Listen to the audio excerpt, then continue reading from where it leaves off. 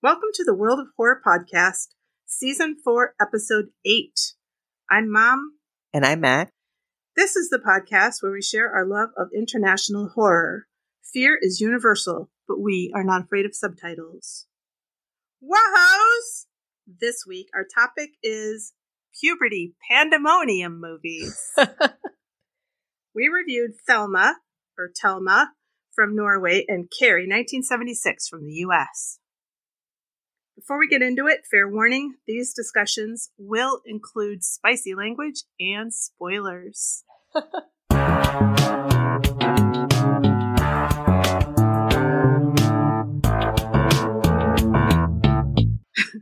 Let's move on to our first segment, Mom and Mac Chat. Hi, Mac. How's it going? Good, Mom. How are you? I'm good. I've got an angry cat next to me. I just went to pat her, and she gave me a hiss. So now I've got the laser pointer on her. She's been kind of in a weird mood. I think her brain might be going. Oh yeah, that happened to Lillian. I mean, I could be wrong, but she is turning 15 this year, and she just has a way of she doesn't really know what she wants, but she knows she wants something else. So she'll just come up to me and just scream and slap me until I figure it out. Kind of like an actual baby. Wow. She just kind of but as soon as I put her in the place where she definitely wants to be, as soon as I figure it out, she totally relaxes. But she won't go do it herself. Like her food, she's got food. It's there.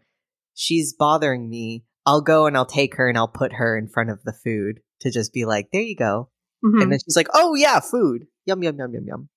Lillian was kind of like that. She lived to be 18 and, but she would go sleep in a closet and then she would just cry from the closet at some point. And I'd say, hey, Lillian, come on. And she'd be like, oh yeah. And then there are people here. Bounding into the room. So I mean, I'm happy to I don't even think of it as a bad thing necessarily. It's just, this is just a new quirk. Everyone has always been a little bit quirky, so this is her just a new thing. And I can figure it out pretty fast. The only issue comes when you get lazy and you're like, I don't know, what do you need? But if you just get up, figure out what she needs, good. Yeah, makes sense. There's probably a limited number of things she can imagine in her little pea brain. And when we run out of things and it's I don't know what you need, I just lock her in the room. Yeah, she's got everything she needs. She's got, litter box food, heating pad, toys, catnip. So it's kind of and then she does settle down. It's kind of I think putting a towel over a bird cage. She's kind of oh, and then she goes to sleep. That's really funny. Yeah, Quinn does something similar. She just pulls the blinds for Rosie, her Rosie, to indicate it's nighttime now, so you should probably lie down. Yeah. Doesn't always work, but sometimes it works. So, yeah. How are you? I'm good. I've been doing a lot of art, but I have to have my summer course ready by May 2nd. So, it's going to be a push, but I mean, I'll do it. It's just that, you know what? When the summer hits, my priority is art, podcasting, and working out. And then my job can just hang on and I'll get to it. But I said I was only going to sign up for 4 classes. Mm-hmm. And I signed up for 5. So, but they're all I know, but they're all ethics. So it's the same class basically. I just have to stagger the assignments. I'm still flicking water at you. I know it's not good. Like a squeeze bot. I mean, part of it was I just didn't want to say no. So that's something I have to get over. But then also I was like, well, it's more money. True. Yeah. But I don't know. But I think if I just organize my day, make sure I do at least an hour of working out, podcasting, and art, and then whatever else happens is fine. Yeah. But I mean, the work will get done. I believe in you. And if I simplify my side gigs, like the assignments for those schools, then I think it'll be much, much more manageable. Yeah. I believe in you. Thanks. No, I'll learn. At some point, I'll learn. But oh, you'll learn. well, I'll never do. What am I doing? 9? I'll never do 9 ever Oh again. my God. Yeah, it's insane. It's too much. Please don't overwork yourself. No, I won't. I mean, it'll be fine. It'll be fine. But I really do need to just do that. Just like, make a list and then stick to the list. And then, I don't know, when it's too hot, like at the hottest part of the day, that's when I'll do my schoolwork when I can't go outside. Yeah. Have you been to any movies? I haven't. I thought about going to the movie theater last week by myself because I've actually never really done that before. I've never really gone to the movie theater by myself, which might sound crazy. I watch a lot of movies by myself at home, but I've just never gone to the theater. But I was thinking about going to that movie X. Me too. Sometime next week. Well, then maybe I'll just go with you. Let's go See, next it's like, yeah, week. let's just go together. Yeah. And I heard it's really good. And I haven't been to a movie theater since Candyman, I don't think. When we saw Licorice Pizza. Oh, look, yeah. I block it out of my mind. Well, what about, Mac, what about your favorite movies from March? Well, Mom, let me pull up my Letterboxd. I have watched a shit ton of movies lately. Do you want, while you're looking that up, do you want anybody to follow you on Letterboxd? Well, if you'd like, you totally can. My name is Hog with 11 G's. Oh my gosh. It seems like the gremlins are in the control room for Letterboxd. Yeah, I saw that. Well, that's where all my movies are. Oh, well. Let me go on Shudder.com because it's all been mostly Shudder originals that I've been watching because here's my thing is when with a thing like Shudder, I am like, they've got a lot of cool movies, but a lot of the movies they have you can get somewhere else. So I was like, let me exhaust all of my options for Shudder exclusives and originals. So that's what I've been watching lately. And then actually, I guess this is not the same thing as a good movie, but I've got a lot of bad ones I've seen. Okay. Shudder's kind of chock full of shit, and I don't really mean to be rude to Shudder, but it's just true. I did not finish. I started watching a movie that seems very good so far. It's called Shrew's Nest. I've watched that. Have you seen it? Is it Spanish? Good? Yes. Yeah. Yeah. I started watching that the other day, but I didn't finish it. Because usually what I'm doing is I'm drawing or working on something during the day, and I like to have a movie up. And bad movies are perfect for that. So I'm not even saying that I'm disappointed. I was looking for this. Okay, I saw a movie called The Ranger, which is a Shudder original.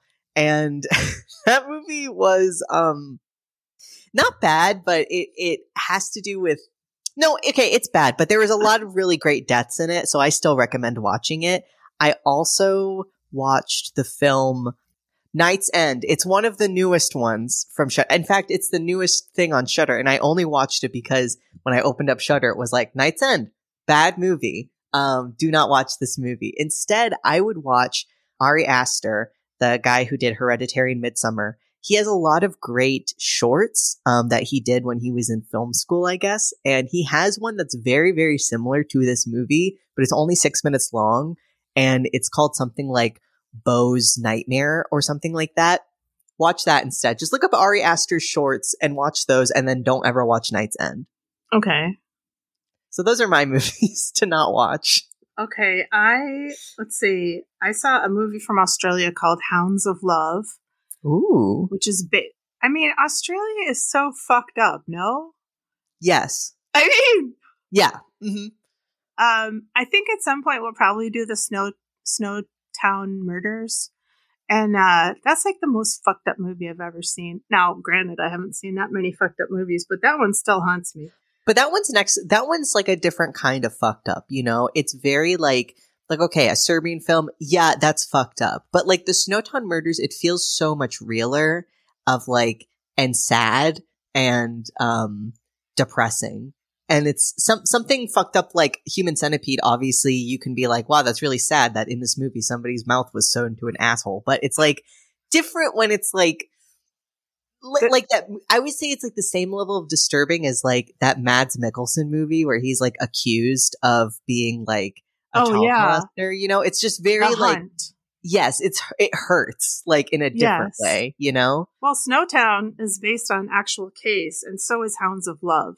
And Hounds of Love, I would just say, I told Quinn not to watch it because there's a dog death. But it's a couple and they, you know, they capture teenage girls and they kill them. Oh. And so this is the story of a survivor, spoiler, but this movie came out a while ago. Also watched Drive My Car, which was fantastic. I had never seen Stoker, so I watched that. Oh. Hellbender. Was that good? I was thinking about watching it. Okay, I'll watch it this week. And then this morning I watched The Worst Person in the World, which is by the same director as Thelma. So. Oh, cool. Yeah. That one is very talky or very reedy if you don't speak Norwegian, which I don't. Also, one thing I wanted to start doing is shouting out things that we like. And I wanted to shout out some podcasts. So one of the things I've started doing is listening to Spanish language podcasts because it makes my brain work more. And, you know, we have to stave off the Alzheimer's. So you're real. I do Wordle every day. I do a crossword puzzle every day. I do my Duolingo. And now I started listening to Spanish language podcasts. And so I wanted to shout out Los Críticos y El Sillón Perdido. That one is just two guys just talking about movies. And then there's one, it's a little more slick. It's produced by Netflix Latin America or something. Wow. And it's called Nada que Ver. And that means nothing to watch. And it's all about Netflix stuff. But the last show they did was on trans visibility. So, and that was a really great conversation. And there's one more, which is a trivia podcast called Brain Ladle Trivia. And I like the trivia, but they are doing two things that I want to co-opt for our podcast. Oh? Yes. One of them is they do ads for other trivia podcasts. And That's it's sort cool. of like an exchange thing. And I want to do that with us. So, Wellhoes, if you have a film podcast or a horror podcast and you want to do an ad for World of Horror on your podcast, then we would do an ad for your podcast on World of Horror. Yeah, I love that. And then the other thing that they do is they have a Patreon, but it's just $10 a month for a guest invite. Oh, that's fun. Yeah. I mean, they're playing games. We're not playing any games over here. Although we could. We have in the past. But, I mean, it's a different kind of a thing, so I'm not sure. But I don't know how I feel about Patreon. And, you know, I want to have you design some stuff for the show, but that's different. You get an actual object. Yeah. I don't feel great about like keeping content from people. Yeah. So I'm not interested in that, but I don't know. I do want to have some more guests on the show, and we'll give it a shot over the summer and see how it goes, eh? Yeah. Okay. I mean, I even think like it would be interesting to have like maybe put out on Instagram of just asking, because I mean, I think it's great having people from other podcasts or other people who are doing like actual like cool film stuff. But I mean, also if there's somebody who's chill and is just like, hey, there's this movie I really like the best thing to have is a person who's excited about what they're talking about. So if there's somebody like that who's cool and like you don't even need to be associated with anything, just you know, have a cool person with a new viewpoint. Yeah, and I reached out to somebody that I won't say who it is yet, but she did agree to do the podcast, and I think hers is my very favorite podcast out of all the ones I listen to. So I'm so excited. Oh, that's I'll great. just say she's Australian. So I'm Ooh. so excited. But, and then I also want to get, you know who. Mm-hmm. And so I need to reach out to people, but I just decided I'm just going to reach out. If they don't reach back, that's fine. Yeah. You know, no hard feelings, but I think it'd be great to have some conversations with some different people with different perspectives. Mm-hmm. I like that. Mac, did you want to shout out anything? Yes. So I have been playing this game. I have on my Twitch you can get channel points just by watching, and one of my channel point redemptions, it's really expensive. It's 100,000 channel points, which I don't know what that correlates to how long it takes, but it takes a while, I guess. So a great friend of mine redeemed it, and so the reward is they get to pick the next game that I play, and they were very nice to buy me the game as well. And the game is called Nier Automata, and I really think, Mom, you would be interested. Now, in the actual gameplay, if you're not into playing games, probably not. But the story, it's very philosophical. And one of my favorite things is like relating Android, like the idea of an android, a sentient android, and how that can correlate to just things that humans feel as well. Because I think sometimes it's better for me to phrase things in my head as if it were like a computer program. It like makes more sense to me to think about my brain like that sometimes. And the basic story revolves around you play one of two androids who's tasked with killing these machines. They make a very distinct, thing. There's androids, then there's machines, because machines have taken over the Earth, and these androids were built by humans to get rid of all the machines so humans can go back to Earth. But you struggle with a lot of existential stuff because most of the machines are evil, but some of them genuinely say, like, stop, don't hurt me. I don't want to fight. And you can then like search the mind of the machine to think, like, what is it thinking about? And they're thinking these really, kind of sad, really fucked up things like if my purpose is to hurt things, but I don't want to hurt things, then what's my purpose? Why was I made? Like all of these things. And there's a lot of other like philosophical questions of, if you like the chat told me the name. I didn't know this beforehand, but the Theseus's ship of like removing parts of yourself, that question's brought into of like, because there's an android you meet who has one like bio part left, but that it's their leg, but their leg's broken. And they're like, well, if I replace it, am I still me? And so there's just a lot of great questions like that. And they also kind of reference a lot of philosophers directly. So I think if there's some like analysis on YouTube or something, and if you're not into playing games, I would recommend looking it up because I think there's a lot of interesting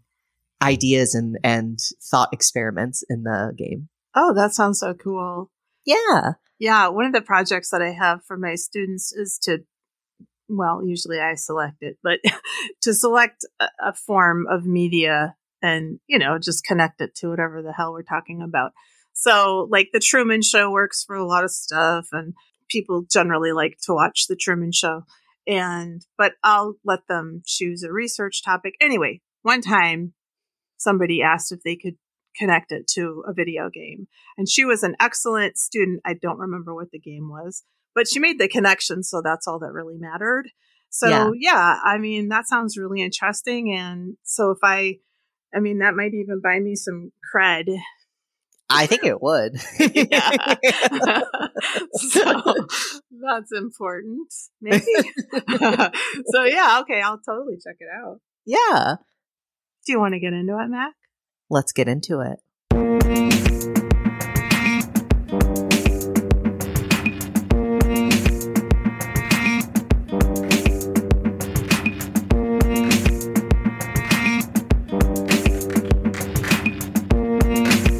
So Carrie, pretty freaking classic. It was Stephen King's first novel, right? Yes. First published novel. I've never read the novel, but I definitely will. I read lots of Stephen King, but I've just never gotten around because in my head I was like, well, I know Carrie. But watching it now, having read a bunch of his books over, I'm like, yeah, I know that there will be cool things to pick up from the book that you don't get from the movie. And I watched this movie forever ago, but I thought it was stupid when I watched it as a kid at first. Well, only because there's a lot of things that are very like, it's very vintage, you know? Oh, yeah. Like there's a lot of new ideas, or like the fact that like the like sound happens anytime something scary happens. Like if you watch it at first, you might think it's cheesy, but now watching it over again, obviously I can appreciate it. So, and yeah, I liked it a lot more watching it over again. So Carrie, it was directed by Brian De Palma, screenplay by Lawrence D. Cohen, and based on, like I said, the book by Stephen King. It came out in 1976 in the US. It stars Sissy Spacek as Carrie White, who was nominated for this. Piper Laurie as Margaret White, also nominated. Honestly, good. I think they both did such an amazing job. Amy Irving as Sue Snell. Believe it or not, William Catt as Tommy Ross. The John Travolta as Billy Nolan. Nancy Allen as Chris Hargensen, who was Anne Lewis in RoboCop. Betty Buckley as Ms. Collins. PJ Soles as Norma Watson. Eddie McClurg as Helen Shires. And Cameron De Palma as the boy on bicycle. I think he was De Palma's nephew. Oh, okay, cool. And wasn't Sue Snell's like mom? Yes. Mom actually played by her mom. I only knew that from like the Amazon trivia thing. But yeah, so it was released November 3rd, 1976. It has a runtime of 98 minutes. Did you want to mention any other cool facts? I know you were messaging me about Tommy Ross from Believe It or Not. Well, he's from a show called Greatest American Hero, and you can watch Greatest American Hero on YouTube. I think it came out, maybe it ran from like 81 to 83. I watched it. I don't remember it at all. And it's not bad. But so I've seen about 4 eps, and it's not bad at all. And the premise is just that this normal guy who teaches high school students who are, the kind of the ones who are from the wrong side of the tracks or whatever. He teaches them. He's a single father, and aliens leave him a suit and an instruction book, but he loses the instruction book and hijinks ensue. But it's really like, it's got a good heart. It's a Stephen J. Cannell joint, and Robert Culp is in it, and it's really good. And I was happy to find out that it was really good. This guy is just so appealing to me. Yeah. I mean, look at that face. He's very cute, and his hair is gorgeous. Gorgeous. But yeah, I thought this cast was really incredible. Betty Buckley was Dr. Karen Fletcher in Split, and PJ Soles is the one who's always wearing the baseball cap. Yeah. Even at the prom. Yeah, she was in Stripes. That's how I knew her. I'm like, who is this woman? I don't think I've seen Stripes. But she was also in The Devil's Rejects, which I haven't seen, but I know That that's a pretty... Oh, maybe we should watch that one. Yeah, put that on the list. And Edie McClurg was the oldest member of the cast. Most of the cast was about 25, and I think she was 30. So, and even the 25-year-olds, yeah. Tommy Ross is very, very cute, but you look at that face and it's like, that boy is 18, 17? Like, no. That's a man who pays taxes. Yeah, and I mean, John Travolta. King of playing characters far younger than he should be. I read that he just sort of walked over from the set of Welcome Back, Kotter and auditioned. So, yeah. But he looks so cute. Oh my gosh. It is very fucking dreamy. It's so weird. I know, knowing now. If I knew then what I know now. Exactly. Well, we start the movie with shy 16-year-old Carrie White, who is, Sissy Spacek is adorable and very, very cute, but they definitely try to homely her up a little bit. She's got long red hair, freckles out the wazoo, and just wears something you'd get at a Goodwill. Actually, I think she looks really cute, to be honest. The first outfit she wears is this cute little sailor collar thing with a bow. I think that's adorable. But so yeah, we start off and she's not starting off well with school. She's got a fanatically religious mother named Margaret, who everyone, like, it's kind of like, that's Margaret. She's really unpopular at school. And she, like, the movie opens with this, school shot. I mean, it's good that all of these actors are well in their 20s because you just see so much, just full body nudity. But I think if there's a way to do it tastefully, it's kind of tasteful. I mean, you are looking at a women's locker room of supposed teenagers, so that's not great. But so she's showering and she's kind of having a lovely, relaxing time in the shower. But then we see she starts bleeding. She's had her first period, but she has no idea what a period is, doesn't know what's going on. And I mean, I really think if you can, putting yourself in her shoes, that would be absolutely terrifying. Yeah. And I can't blame her for being as scared as she is. Like, she has the blood on her hands and leaves the shower naked and is going up to people like, what, like, help, because she's so scared, and it's really sad. But then her classmates start laughing and humiliating her. They're like, what, you never had a period before? And they're throwing tampons at her and they go, plug it up. I mean, she's crying and cowering in the corner of the shower and they're just throwing things at her. It's really sad. So Ms. Collins, the gym teacher, intervenes and she tells them all to leave. And she's like, grabs Carrie, and Carrie's like, Sissy Spacek does a great job also of just being so inconsolable, kind of in like a grotesque way, if that makes sense. Yeah. Like, you can, because even the teacher says, like, I kind of understand why the kids are so frustrated with her, because you just want to shake her and go like, Carrie, like, it's not that big of a deal. But what they're not understanding is she has like no friends, only has this crazy fucked up mom, and needs a lot more help than that. So Miss Collins, helps Carrie out. She gets dismissed from school for the day. The principal keeps calling her Cassie. So she just really feels very ignored. After she's home, fucking Margaret tells her that, well, the menstruation was actually caused by sin, and locks her up in this prayer closet that Carrie very much does not want to go to, and tells her to pray for forgiveness. So fucked up. And she also is saying, it's so great. She's like, you should have told me, Mama. You should have told me. And it's just so sad. So at school, Ms. Collins, I really respect the teacher in this movie. Ms. Collins is so like, that was fucked up. She takes all of the girls who were in gym and punishes them with a week-long detention. And she says anyone who skips will be suspended for 3 days and barred from the upcoming prom. Oh my God. Which is you can't, the girls are like, you can't do this. And, she just lets them know, like, I don't think you all know how horrible of a thing you did was, blah, blah, blah, blah, blah. Biggest of the bullies, Chris Hargensen, who fucking hates the shit out of Carrie. She's like, well, you can't do this and I'm not doing it. And she leaves, knowing that her time at the prom will be over. So there's this great scene of she's riding around with her boyfriend, Billy Nolan, aka John Travolta, in her car. And they are a horrible couple. She keeps calling him a stupid shit. So he slaps her and he's like, I told you not to call me that.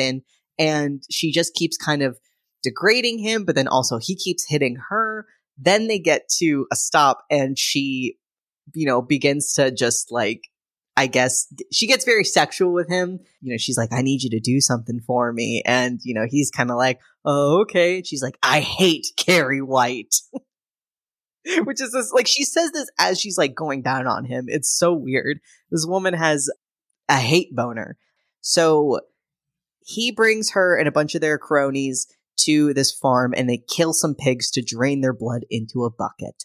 Norma, who is Chris's best friend and a prominent figure, that's the one with the baseball cap, right? Yeah. Mm-hmm. She plans to rig the prom queen election to make sure Carrie gets put on stage. So Sue Snell, who we did see in the beginning sequence, she's a very, very remorseful classmate. She asks her handsome and popular boyfriend, Mr. Tommy Ross, to invite Carrie to the prom. Now, this is, I guess, a nice idea, but I'm just watching this over again, I'm so overcome with like, you know what, Sue Snell, maybe instead of like Because you are deceiving her. You are deceiving her. As much as you say you're not, you are. Just go be Carrie's friend. That's too big of a deal, I guess. So you can't just go over and be like, hey, Carrie, want somebody to eat with at lunch? Hey, Carrie, want somebody to just study with? I'm just thinking like you could have avoided this whole thing by just trying to be her friend. I get what she was trying to do, but like also this reiterates to me that Stephen King does not know what women want and does not know what women are like, that he thinks that like I just feel like any normal female would just be like, oh, let me be this girl's friend instead of let me pimp out my boyfriend to go pretend to be her boyfriend.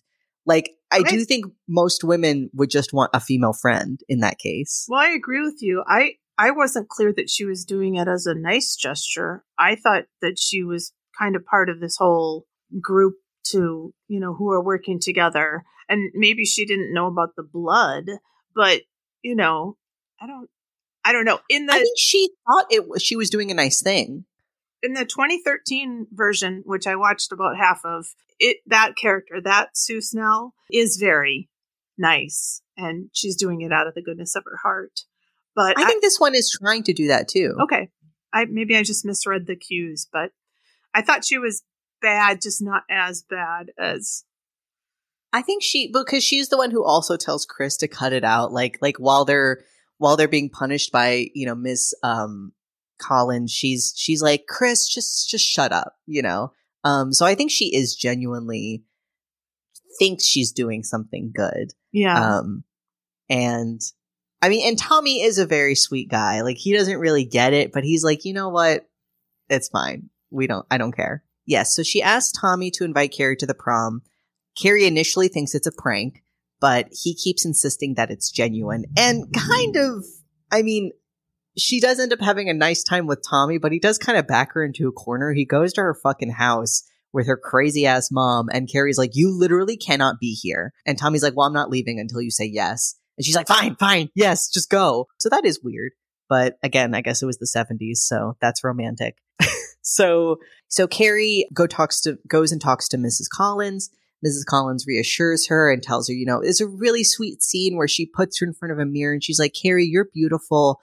Just, maybe if we put a little bit of curl in your hair, put some mascara on, like, really dress you up, you're going to have a fun time.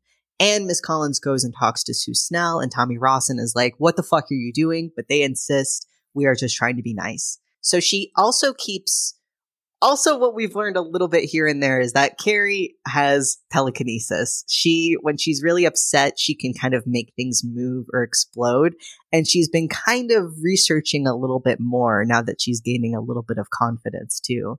When she goes to tell her mom that she's going to the prom, Margaret's like, well, they're going to laugh at you. Carrie's wearing the most darling pink dress, and her mom's like, wearing red, just like, a whore. She's like, it's pink, mama. Margaret's like, I'll just tell Tommy Ross that you don't want to go. They're all going to laugh at you. You really shouldn't go. But she tells her mom, she's like, you stay here and don't say anything until I get back home. And she says, and things are going to change around here, which, I mean, good for Carrie, but also this whole situation's just not great. And Margaret denounces her as a witch as she leaves with Tommy. So during the prom, Chris and Billy hide under the stage and have set up pig's blood at the top of the stage. Carrie and Tommy are actually having a pretty nice time. He keeps reassuring her, like, she won't dance, but Ms. Collins talks to her and Tommy talks to her, and he gives her a little kiss at one point, and it's very sweet. Oh, and when it's time to vote, she's like, well, who should we vote for? And he says, well, let's vote for us. And she's like, no, we can't do that. And he convinces her it's okay. It's just very cute. Well, unfortunately, it all comes to an end because they win prom king and queen because of the rigged votes. They go up to accept the crown. Carrie's got her bouquet. She's feeling really great. Tommy gives her a kiss on the cheek, and she actually feels accepted.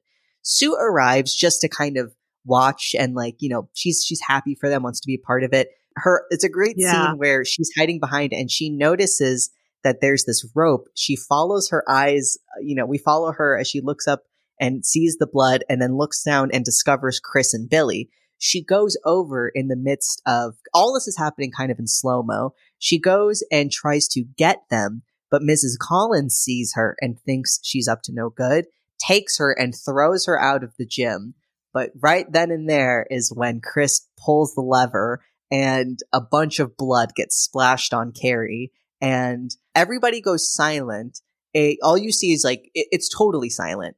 Tommy looks shocked and he looks angry, like who starts saying like, who did this? The bucket falls and hits him on the head.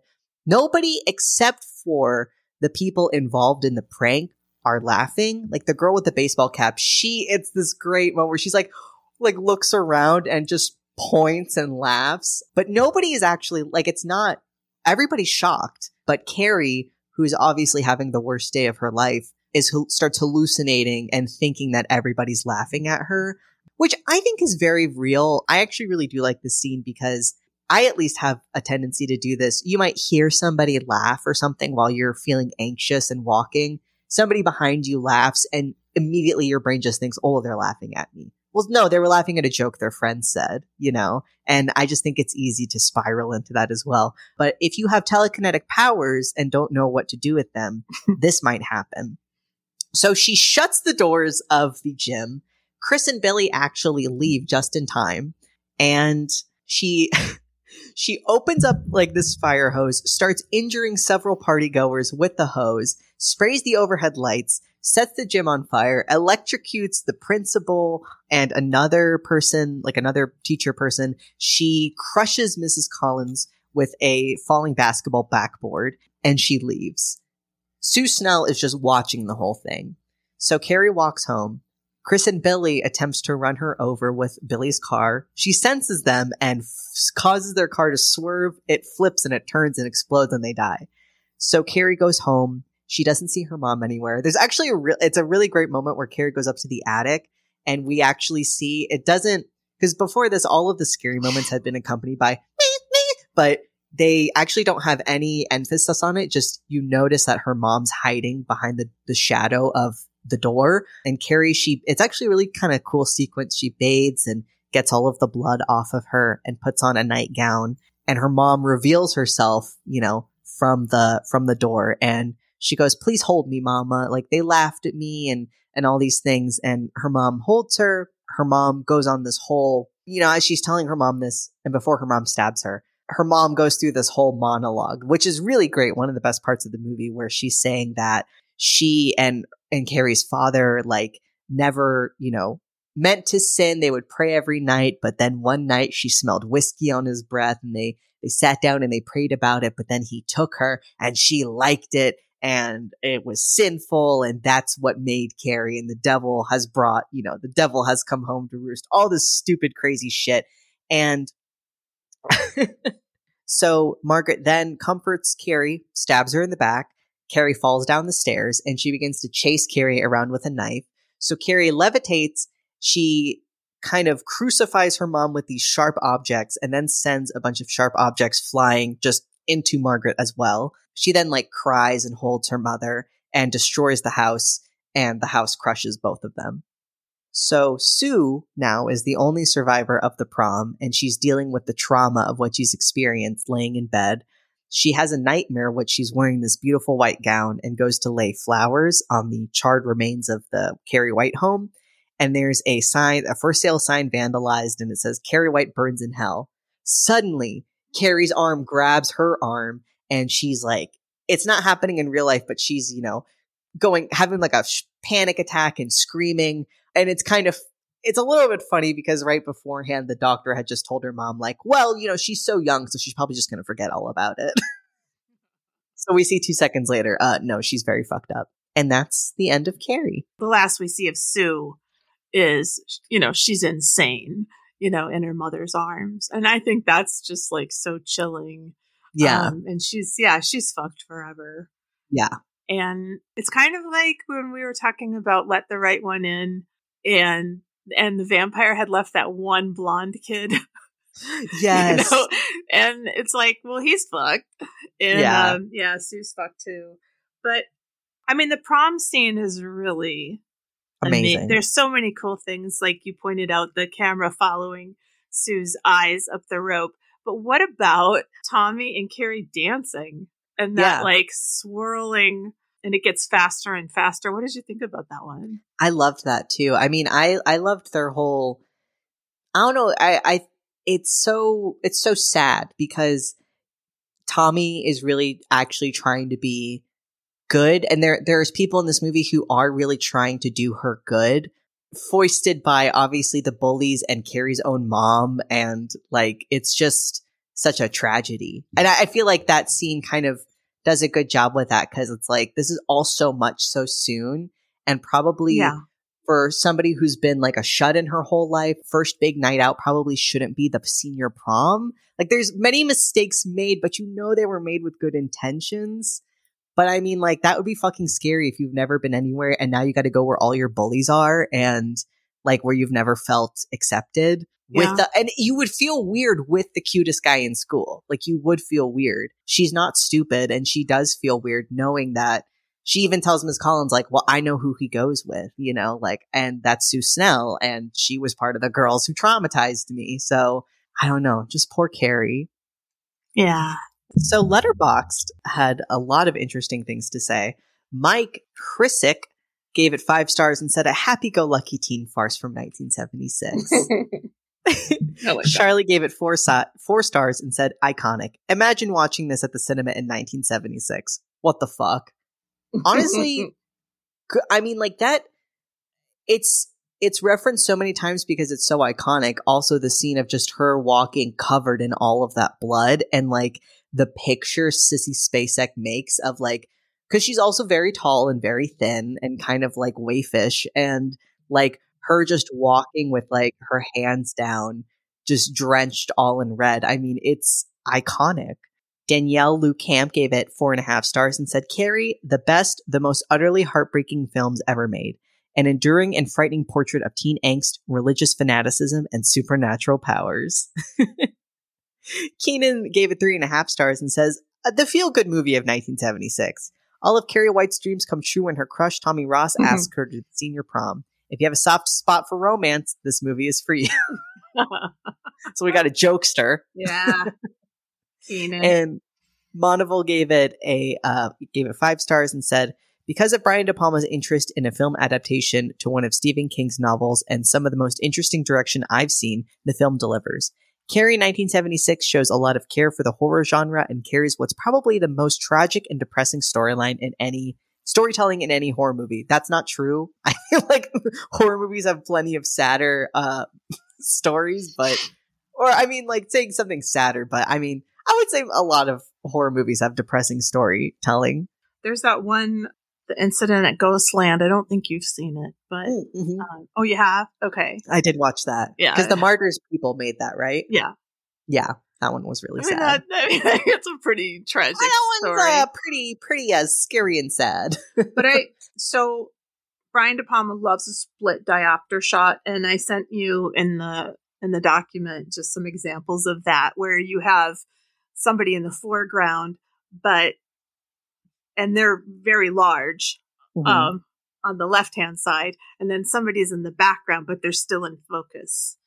So he fucking loves this shot, and he used it over and over and over again. And then the one with the owl is from a movie called Blowout, which was Nancy Allen and John Travolta. And it's sort of a play on Blow Up. Remember that movie from the 60s? Yeah. This is Blowout, and it's John Travolta, like, accidentally records like a murder or something. So, but I love that owl shot. That's amazing. Really cool. You guys, Wojos, look it up if you don't know what I'm talking about.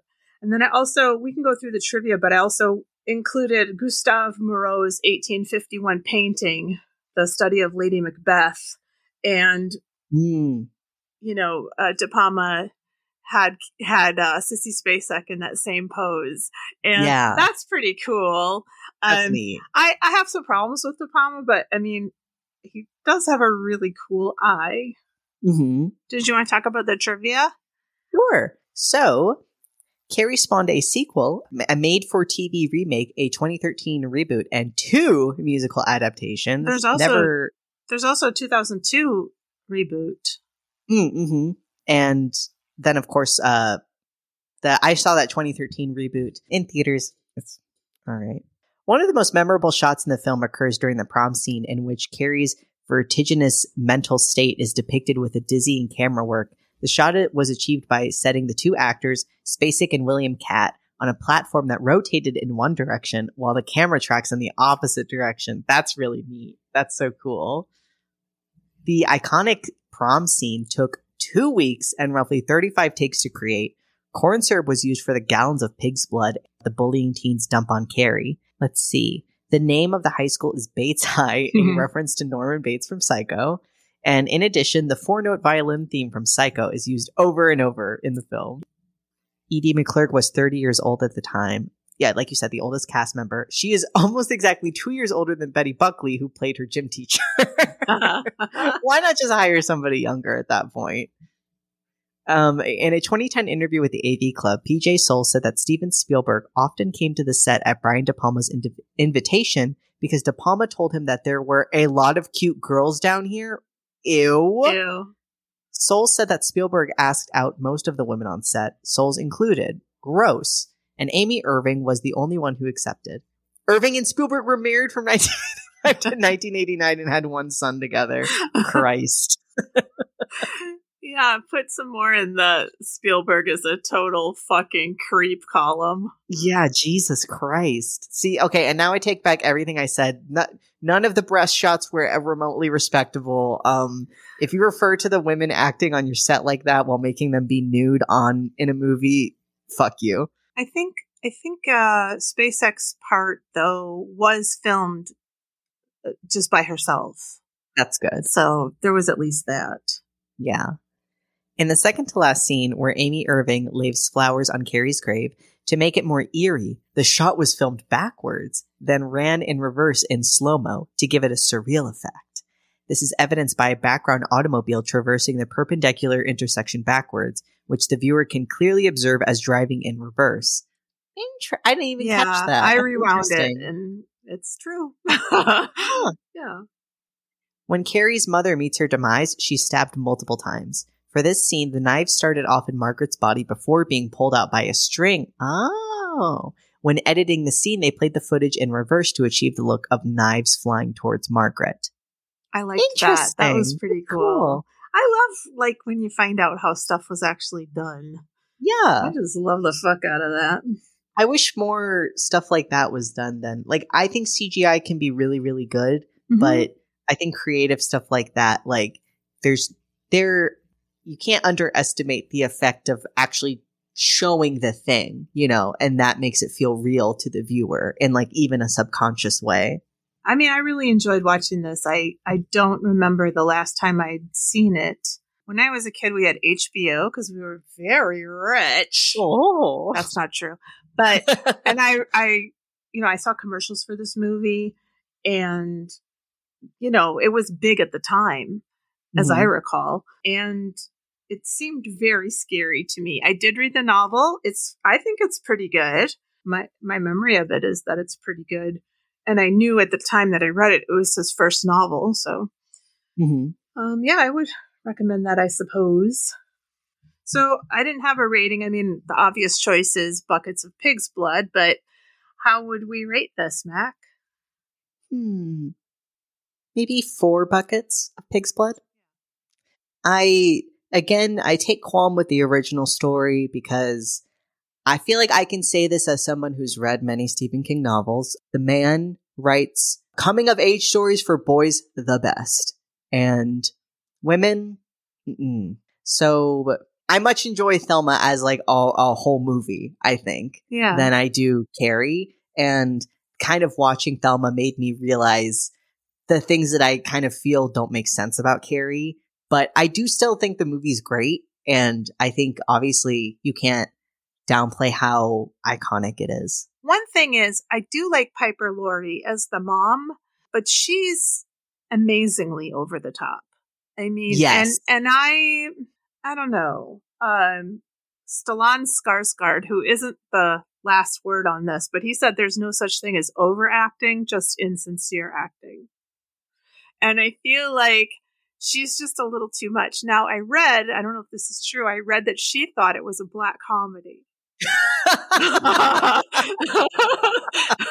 And De Palma kept having to tell her, no, it's a horror film.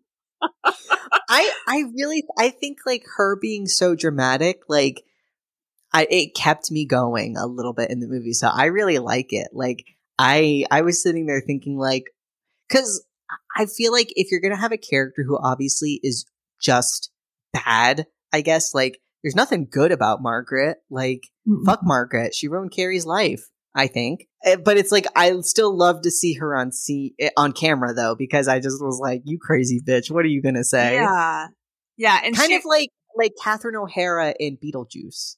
Yeah. Where it's like, yeah, that's a pretty detestable, I mean, not like Margaret, obviously, but like, but she's really big. She's a fucked up character, but she's so great. Like, because she's just so, you're like, you bitch. Yeah. And I didn't watch the 2002 version, so I don't know what the cast is for that one, but Julianne Moore did not pull it off. She wasn't. No. I mean, Piper Laurie is like menacing, you know. Well, the great scene where she goes to talk to, I love that they included this. This feels like a scene that could have been a deleted scene, but I'm glad they kept it in.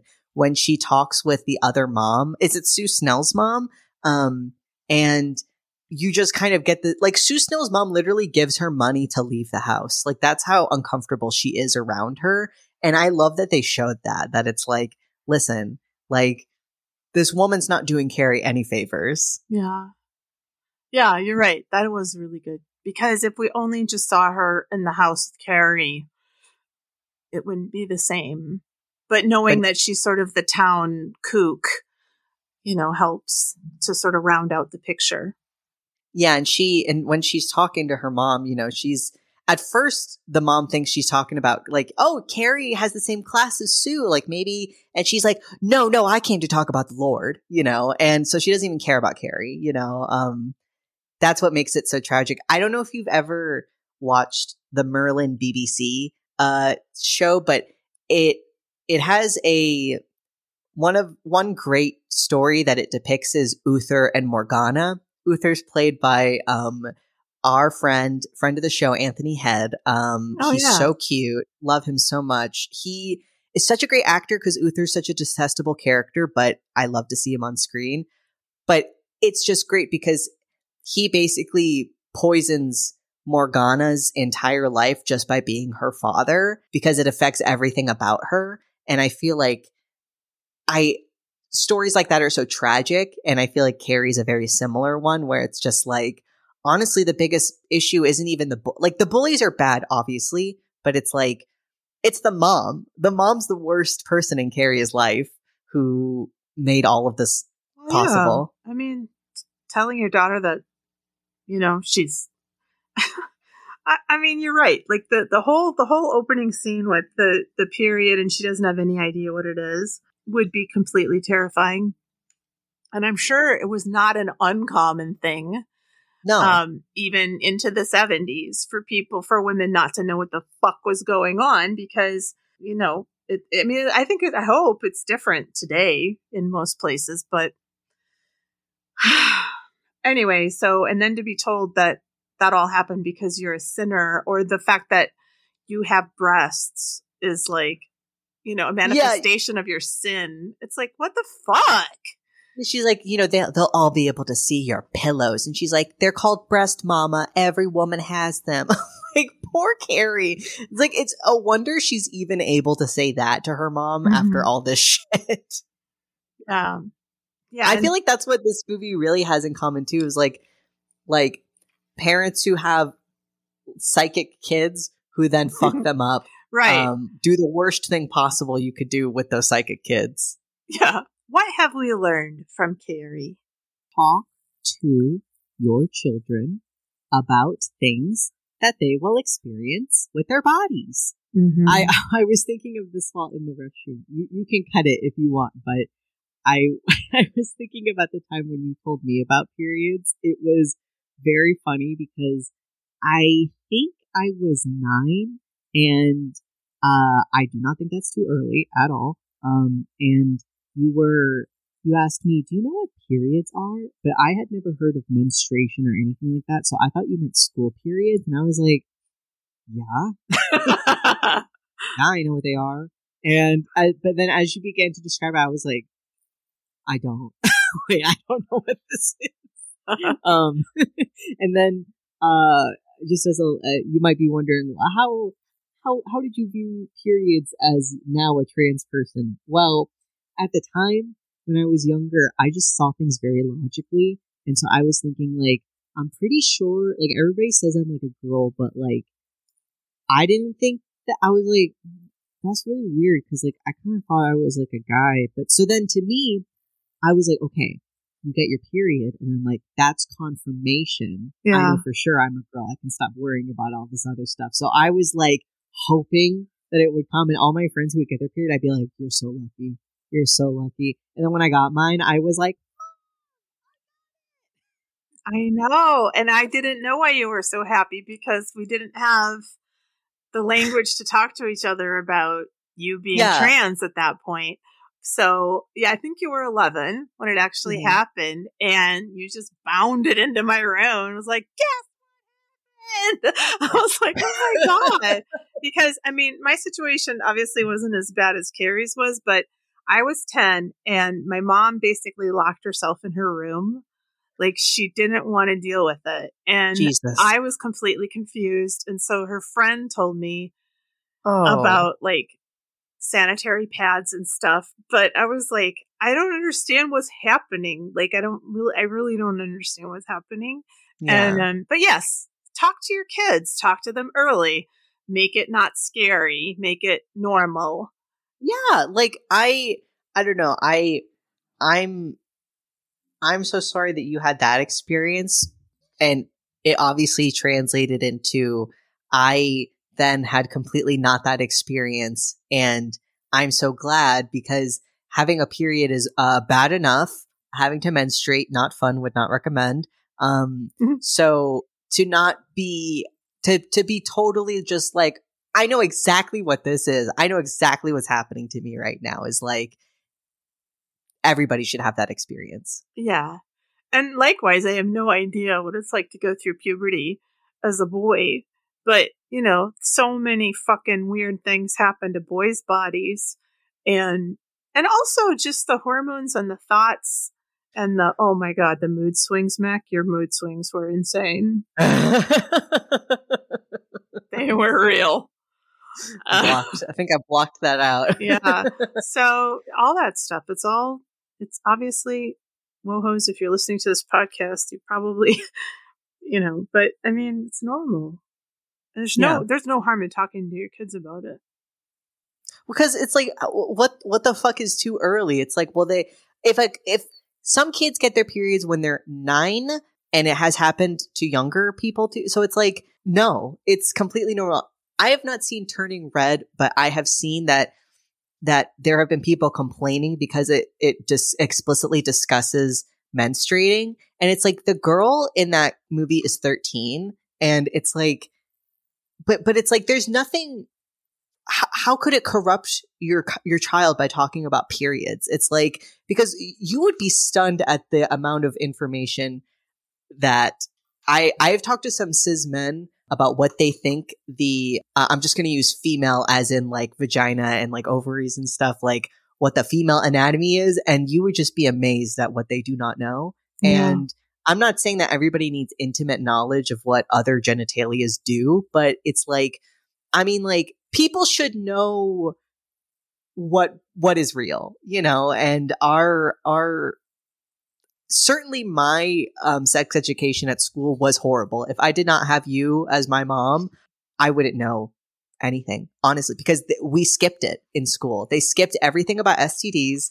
Our sex education was abstinence only. And that's criminal. Like, if you do that, you are not doing kids any favors. You're actually actively hurting them. And I remember I had a girl who was a friend of mine, senior year. So we're 17, 18. And she says to me, so earnestly and seriously, she's like, Mac, I'm dating a boy right now. One day, what if we have sex? I don't know what a penis looks like.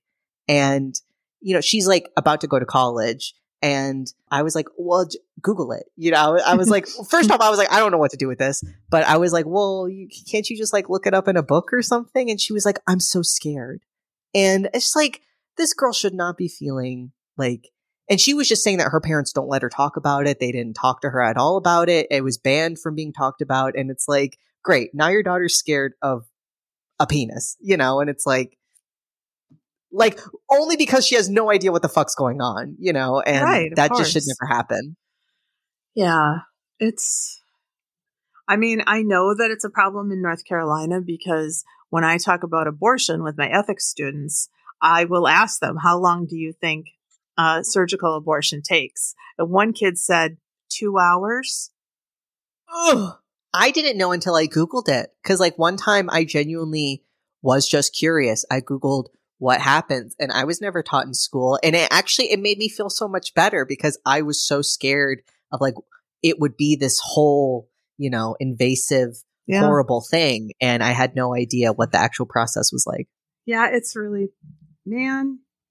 We've obviously seen, you and I have obviously seen firsthand, the damage that can result from religiosity, from like, oh boy, have I seen it. Yeah, it's pretty bad.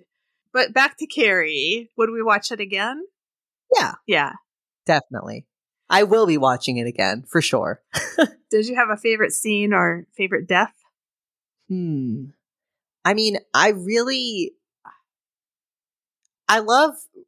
think Sissy Spacek does such a good job, and I think she does really well this is like no disrespect to Sissy Spacek. I mean this with all the love in my heart. It's like she really can be a unique looking person because she's so ginger. People who have basically white eyelashes, it's like, you're gonna look kind of different because if you do put on mascara also, like, I don't know if you've seen super ginger people when they wear some mascara, but it's like, it can look good or it can look bad. It can look kind of weird. Like, it's just a different, like, complexion having a bunch of freckles and being super redhead. I don't know. I feel like it is a unique, like, appearance. And that's almost why I think the Carrie movie, the newer one, doesn't work because, again, it's not that I'm saying that Sissy Spacek, but it's like Chloe Moretz is to me, it's like I could just see her be popular in school. Whereas when they kind of really home lead up Sissy Spacek and she's being really scrungly and kind of, a weirdo because she is. Yeah, awkward and weird. It's like you kind of not that it's okay, but it just makes sense that there'd be a contingency of cool kids that are like, this girl's weird and we don't like her. Well, people suck. We've already established that, you know, and, kids suck. Everybody sucks, in some way. And we are afraid of what's different than what we're used to. And often we're just assholes about it. And so I totally get what you're saying. Chloe Moretz is too beautiful for that. Cool. She's cool. Yeah. She's just, and that one just didn't work. I guess when Spacek auditioned for the part, she put Vaseline in her hair and she, she really good for her. She wanted the role, and she really worked at it. And she was married to somebody who worked on the movie who suggested her for the role because De Palma wanted Amy Irving. That wouldn't have worked. That totally wouldn't have worked. So I think maybe he was a director of photography or he was some big guy on the set. He said, how about my wife, Sissy Spacek? And she auditioned, but yeah, she did. I can't imagine anybody else really. No, she eats the role up. It's just, it's amazing. And that part of it feels so real to me. Yeah. Yeah. I think she's perfectly cast. Mm-hmm.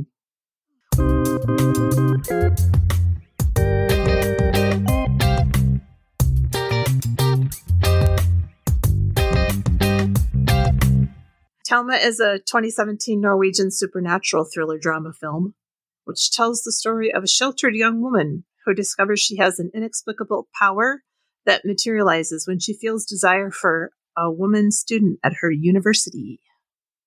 It was directed by Joachim Trier, who incidentally was a skateboarding champion when he was a teenager. Good for you. Yeah. The screenplay was by Joachim Trier and Eskil Vogt, and they have worked together, I think, on all of Trier's films. Mm. It stars Ellie Harbo, Kaya Wilkins, also known by her singing name as OK Kaya. A great name. She's a Norwegian-American actress / musician, and I think this was her first role. It might be her only role today. So this is Anya. Mm-hmm. Yeah. She looks like a musician. Heinrich Raffalson is the father, and Ellen Dorrit Peterson is the mother. And I know her from, I don't know him from. I don't know him. Yeah, I don't know him. No, but have you ever, there's this great Mariah Carey moment where they asked her about another, I don't know, remember who it was, but another big female singer. And she goes, I don't know her. Like smiling. I think these two do just so good. Yes. I recognized Ellen Dorrit Peterson from Borderliner, also known as Grenseland. Can I say something that is like totally, I'm kind of exposing a part of my personal life here, but I feel like it's going to drive a point home. The energy that these two bring of parents is so good. And her especially, so many shots of her, probably because she's blonde, but just reminded me so much of my current stepmother. And not, listen, she's not evil. If you're listening to this, stepmom, there's nothing wrong with you, okay? But it's just like the vibes are the exact same of just like, I don't like you. Like that's just the vibe you get from this mom the whole time. Oh yeah. But it's never said outright, but I just think she does it perfectly. Yeah, I mean, the story is revealed over time, very natural way. Yeah. In a very creative way. It was released on the 20th of August, 2017, and it has a running time of 116 minutes. Okay, as per, I chronicled the whole damn movie. All right, well, let's talk about the opening scene, okay. Which some people have said there are a lot of reviews on YouTube done by people who fucking hated this movie. I Really? know, I was surprised. I loved it. So one guy, I don't remember who they were, but this one guy said that this scene was good, but the rest of the film couldn't live up to this opening scene. Homophobic. No, I'm just kidding. Of course, a man said that. Well, most of the reviewers on YouTube are men, but yes, most of the negative reviews were from men. Not all. Interesting. That spooky astronauts girl from Australia, she was kind of lukewarm. The opening scene, I really like this movie a lot. I love it. And I've sort of had a relationship just today with it, just thinking about it, because I saw it a little while ago. But the opening scene, we see Dad and his little daughter, I think she's about 6, and they're walking on this frozen lake. And that gave me all kinds of nostalgia because I grew up in Wisconsin and I've walked on frozen lakes, and I don't know, it's just a special thing. But under the ice, there are these fishes that are sort of that was so cool. It's really cool. Then they're in this really snowy woods, like you have never seen a woods this snowy before. Anyway, they're walking through this heavy, heavy snow, and there's a 2-shot with the daughter and the dad, and she's in front of her dad, so she doesn't see that he goes from pointing the gun at the deer that's in front of them to pointing it at the back of her head. And I don't think I'll ever forget that. That was just like so shocking. It was so like, oh, it's a great opening scene. It just sets you like, holy shit. And I just feel like the way that they do these parents, I feel like is so good and so much more realistic than, as much as I love the Margaret, as much as I love her, it's like, this is more like what really fucked up. I mean, obviously, I don't want to downplay anybody's experience, but in my experience, of also being around my friends' parents or just any adults that are weird. It's like, it's this silent misgiving that almost is more rancid because you don't even get a real thing to point at. So you kind of feel a little bit crazy, but it's there because knowing that he's pointed a gun at this little girl, like any interaction they have after that, you're just so sus. And I love that they do that because I don't feel like they're ever outwardly like, and to hell with you, Hellion. You know, it's much more quiet. Oh, yeah. But that to me is more realistic. It's really staggering. Then he moves the gun and you get a wider 3-shot of the girl, the deer, and the dad. But, oh my gosh. Amazing. Yeah. And the deer runs away. And she looks back at her dad. It's almost, and I, having seen it now twice, that I'll be like, why didn't you shoot that deer? That look back is kind of interesting.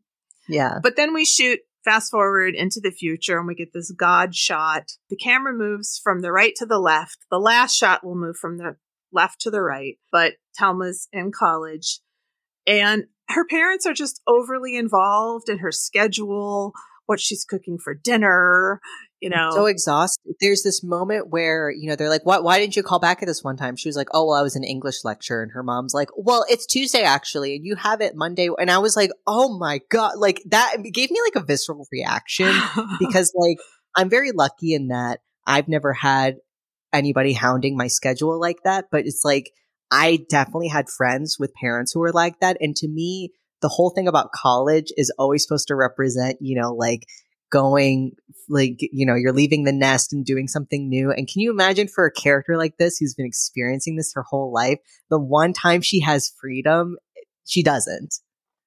I like it because she's, I don't know, whatever she is, 17, 18. And to me, it seems like her lies are very easy, like she, and I don't know, the actress is so great. I love her. I included this. I went to this website called montages.com, and it's the international version of the magazine, but they do mostly Norwegian stuff. And they put this whole grid of all these different looks of this one actress and all the expressions that she does. And she's amazing. Just in the stills, you can see it. But so she's answering her parents' questions, but she's, like annoyed, like, come on. And somehow she expresses that. I totally get it. And it's really cool. But we get the first indication that there's something amiss with her when she's in the computer lab and this very pretty girl sits next to her and these birds are swirling around outside and one of them hits the window. Now, windows are super important. Glass, windows, ice, even like borders, barriers. That's what I'm thinking of. Barriers are super important to this movie. But she has a seizure in the middle of the computer lab.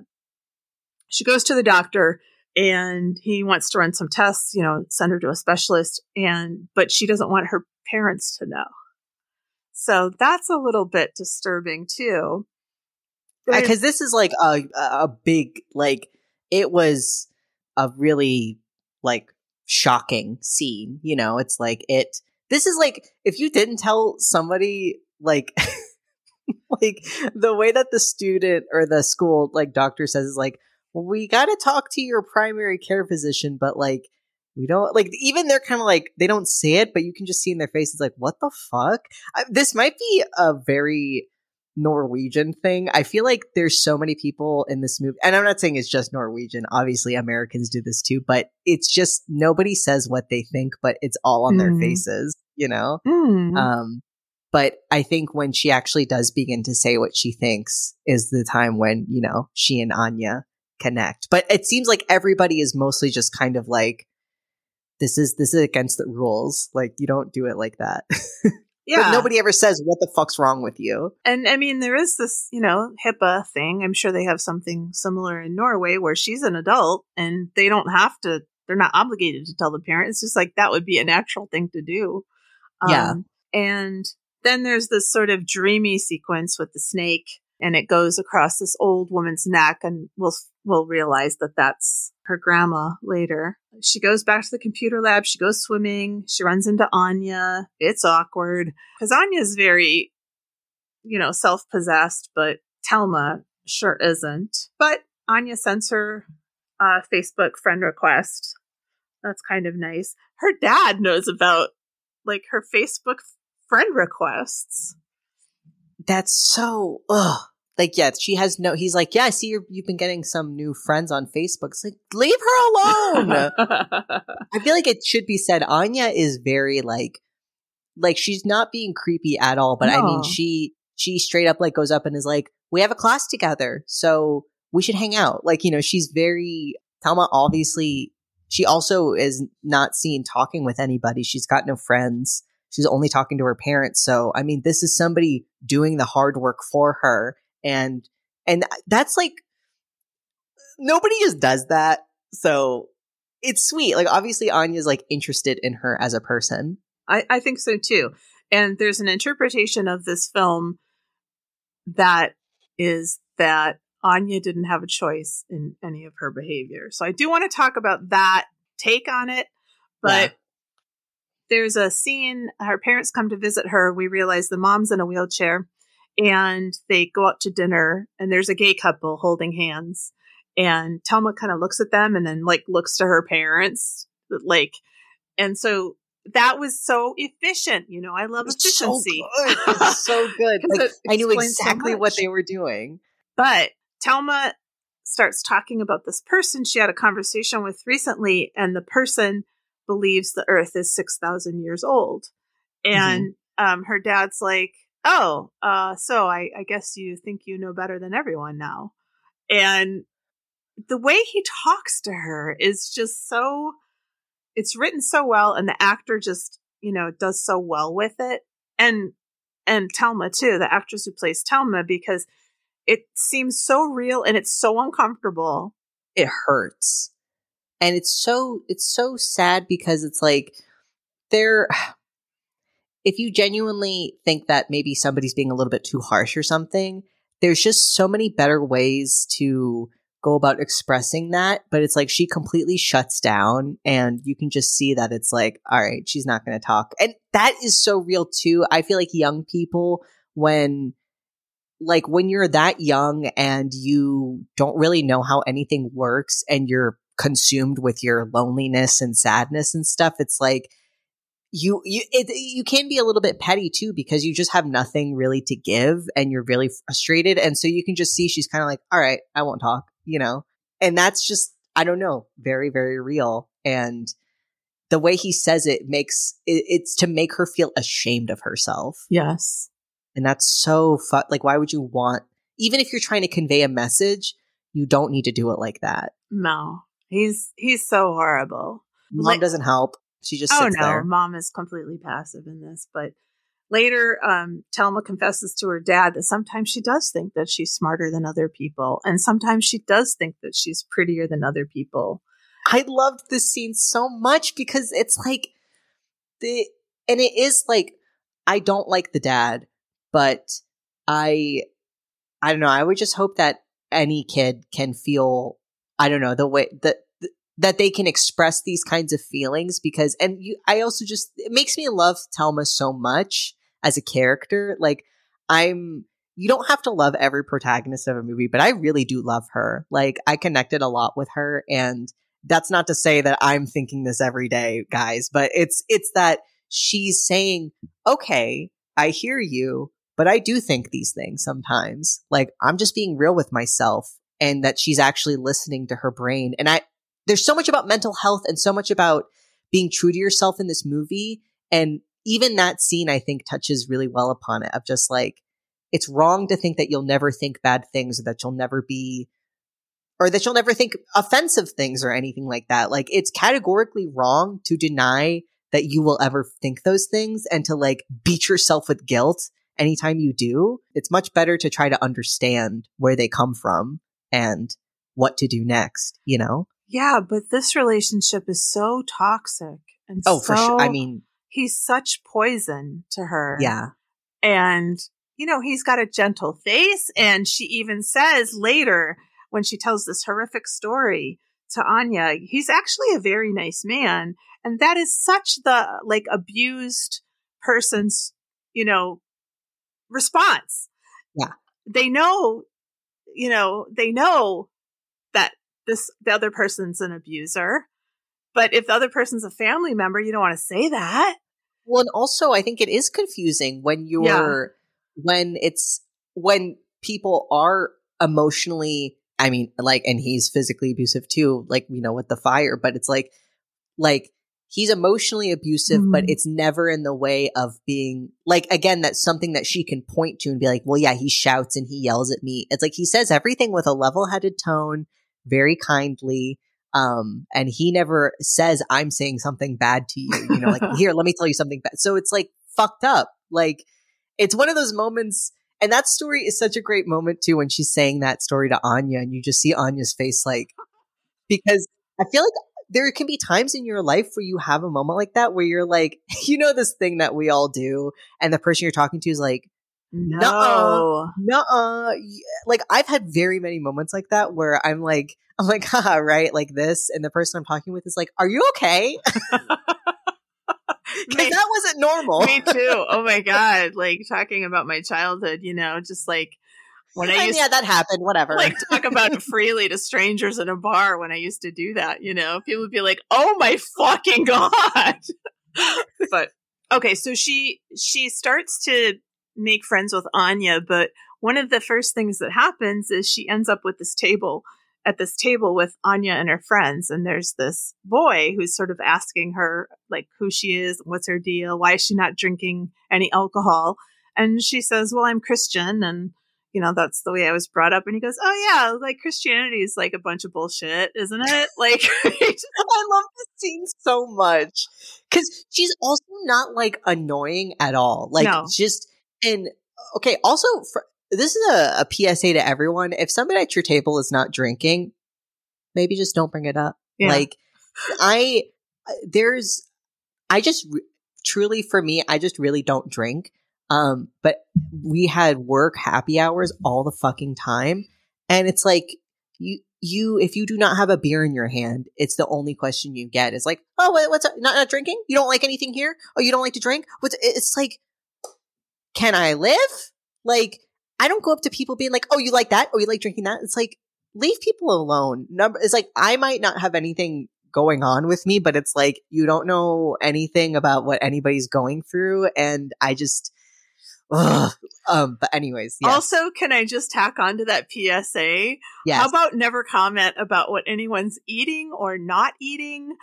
Please. I completely went off on this guy at work. I mean, I was under a lot of stress, but good for you. He offered something sugary to me at Christmas time, and I politely said no, and he kept pushing it on me, and I said no, thank you, and it was something like maple covered bacon or something. I think there was meat involved.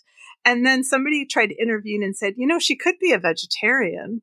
And then he goes, oh, is that the issue? Is that what it is? And I said, it's not polite to ask people, what their deal is. People have eating disorders. People have all kinds of things going on.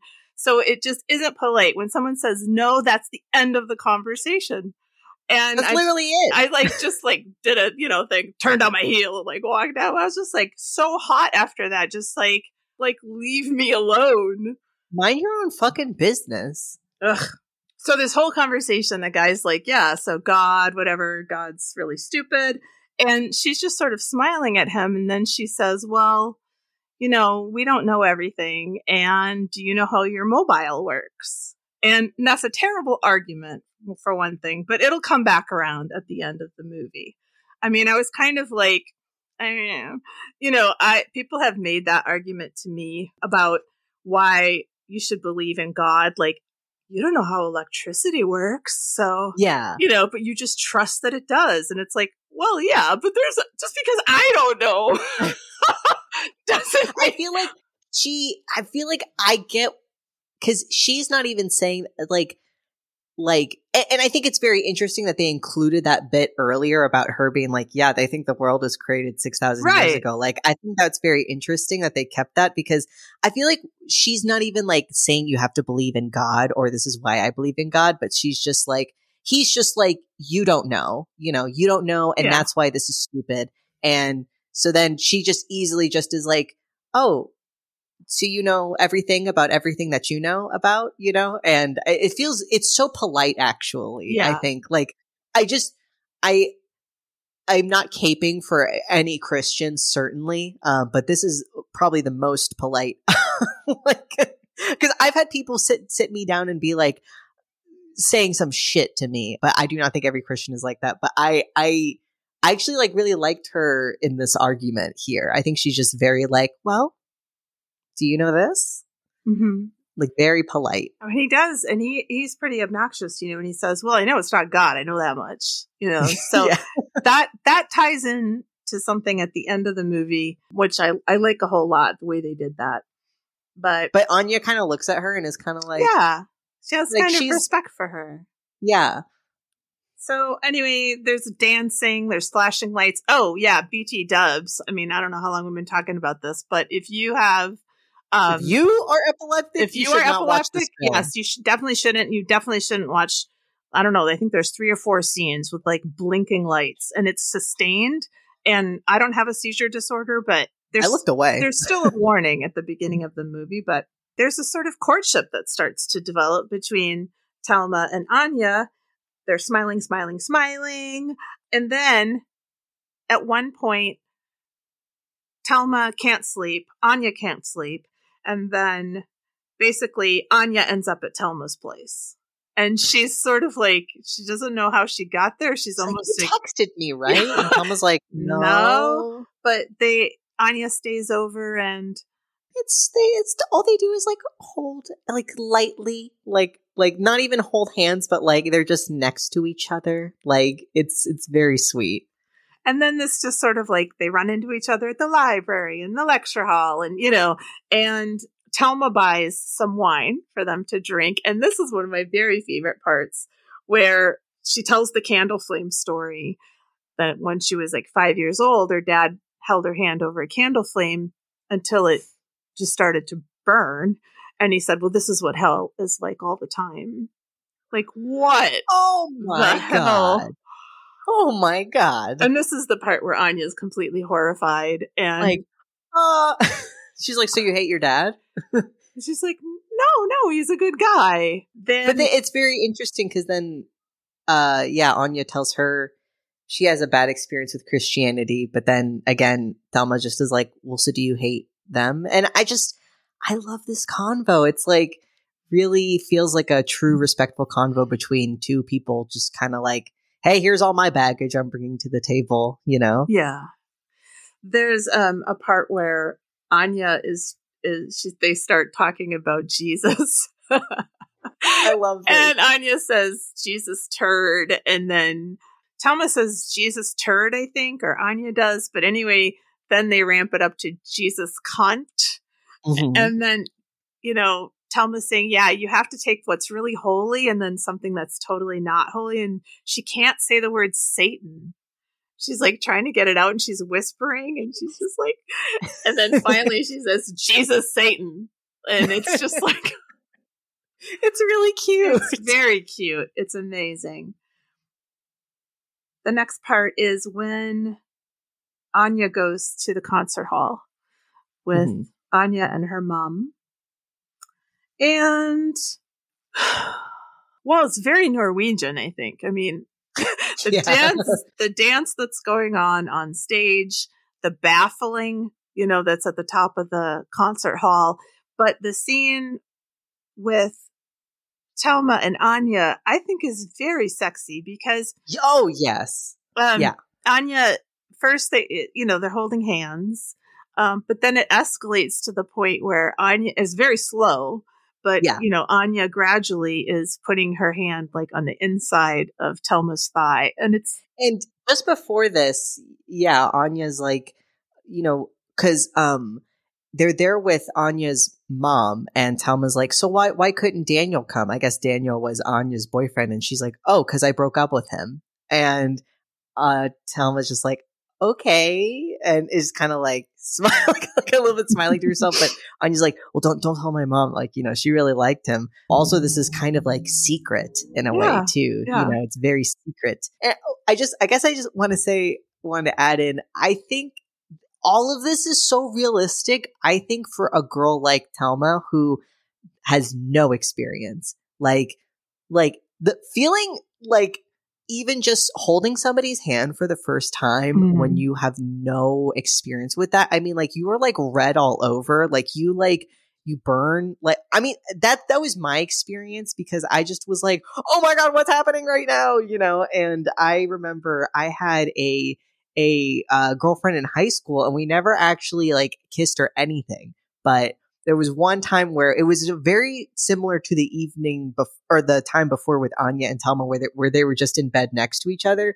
We just kind of had a moment like that, and it was very sweet, because that was like, any more would have been too much, but even just that was just like, and so I don't know, just this to me just feels very real. Like, if you are very anxious like Thelma is, and very like reserved and like wound up, it's like, this would be insane.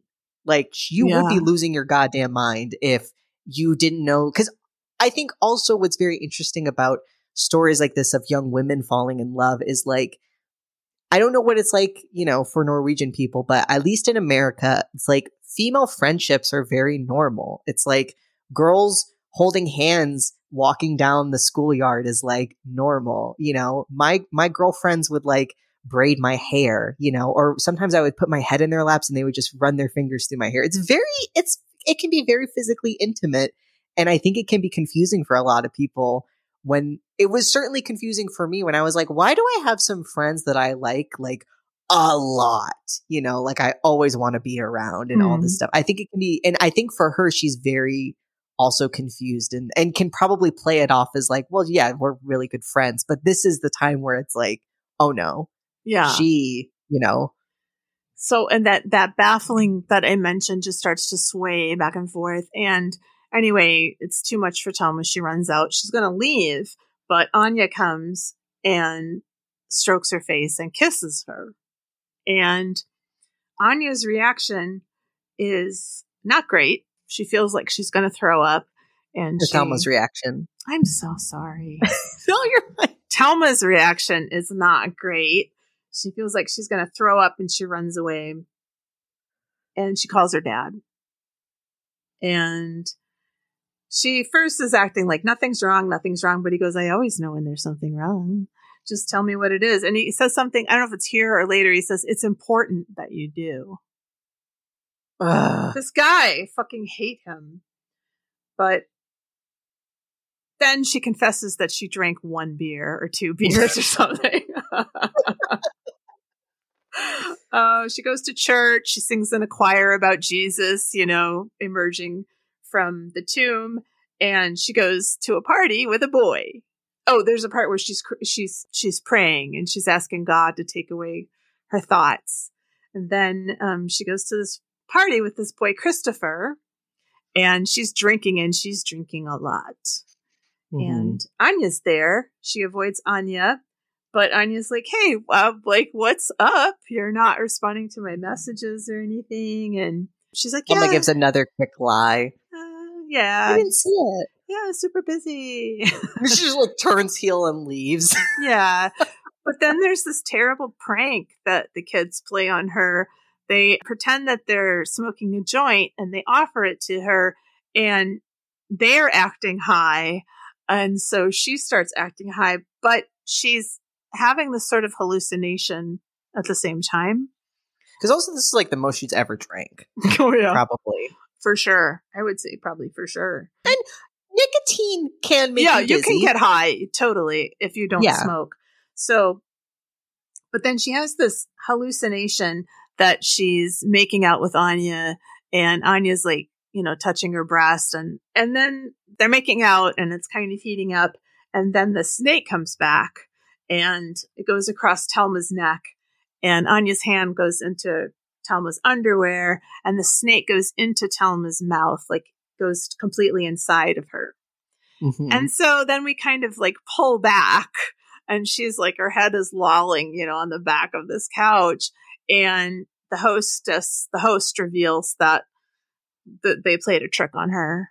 And there's no marijuana in the cigarette. It's just nicotine. And Telma vomits on the carpet, which I love. Me too. Classic. Yeah. Classic drank too much young person thing. She runs away, and then later she gets an MRI. She doesn't have a brain tumor, but they want to do some tests on her in the epilepsy ward. She finds out that she had these seizures when she was a kid, and her dad put her on this really heavy medication. And they said that she had a nervous breakdown. That's the category in the medical chart. Okay, so then we get the flashback to when she's a kid and her mom had a baby. And classic, firstborn stuff, mom doesn't really have as much time for you anymore and is fully concentrated on this child. And mom puts the baby into playpen, and the baby's crying. And Telma closes her eyes, and the baby's crying, and the crying suddenly stops. But then they can't find the baby anywhere. And finally, parents are freaking out. And finally, it's revealed that the child was under this heavy sofa that you can't move all by yourself. So Trond, it's kind of like, what the fuck? Yeah, it's like impossible for the kid to be under there. But Trond lifts the sofa to get him out. Then the doctor back in the present is trying to induce a seizure in her, and he wants her to think of some troubling things. I feel so bad for anybody who has to. I know it must inevitably be for their own good, but it's like, this seems horrible, like that anybody has to induce their own seizure. Like, Jesus Christ. Yeah, so we sort of have you met any friends, any boys? Maybe it wasn't a boy. And then she is thinking about dancing with Anya and kissing Anya. And when she has the sort of vision of herself vomiting, this time she's vomiting the snake out of her body. Anya is in her apartment, and she walks toward the window, and it's kind of like, what is up with Anya? But she's just sort of slowly walking toward the window. And then we get this effect. It's not great. It's okay. But all the glass shatters. And then I guess as it reconstitutes itself into the window, it takes her with it. So now she's sort of in this limbo state, and she's a part of the glass, or I don't know. She's in some weird dimension. Telma has a seizure. And she immediately goes to call Anya, but obviously she gets the voicemail. Which is weird because Anya's been calling her actively. So the doctor says that she might have psychogenic non-epileptic seizures, and finds out that her grandma is alive. She thought that her grandmother had died years before. She was like, oh yeah, well, my grandmother died. And they're like, she's actually here in this place. So you just got to be thinking as her, what the fuck? And the grandmother had these kind of seizures. And so she's like, okay, this is really weird. And she finds out where the grandma is, and she goes to see the grandma. And the grandma's completely drugged up, in a bed, just not there. She's just completely out of it.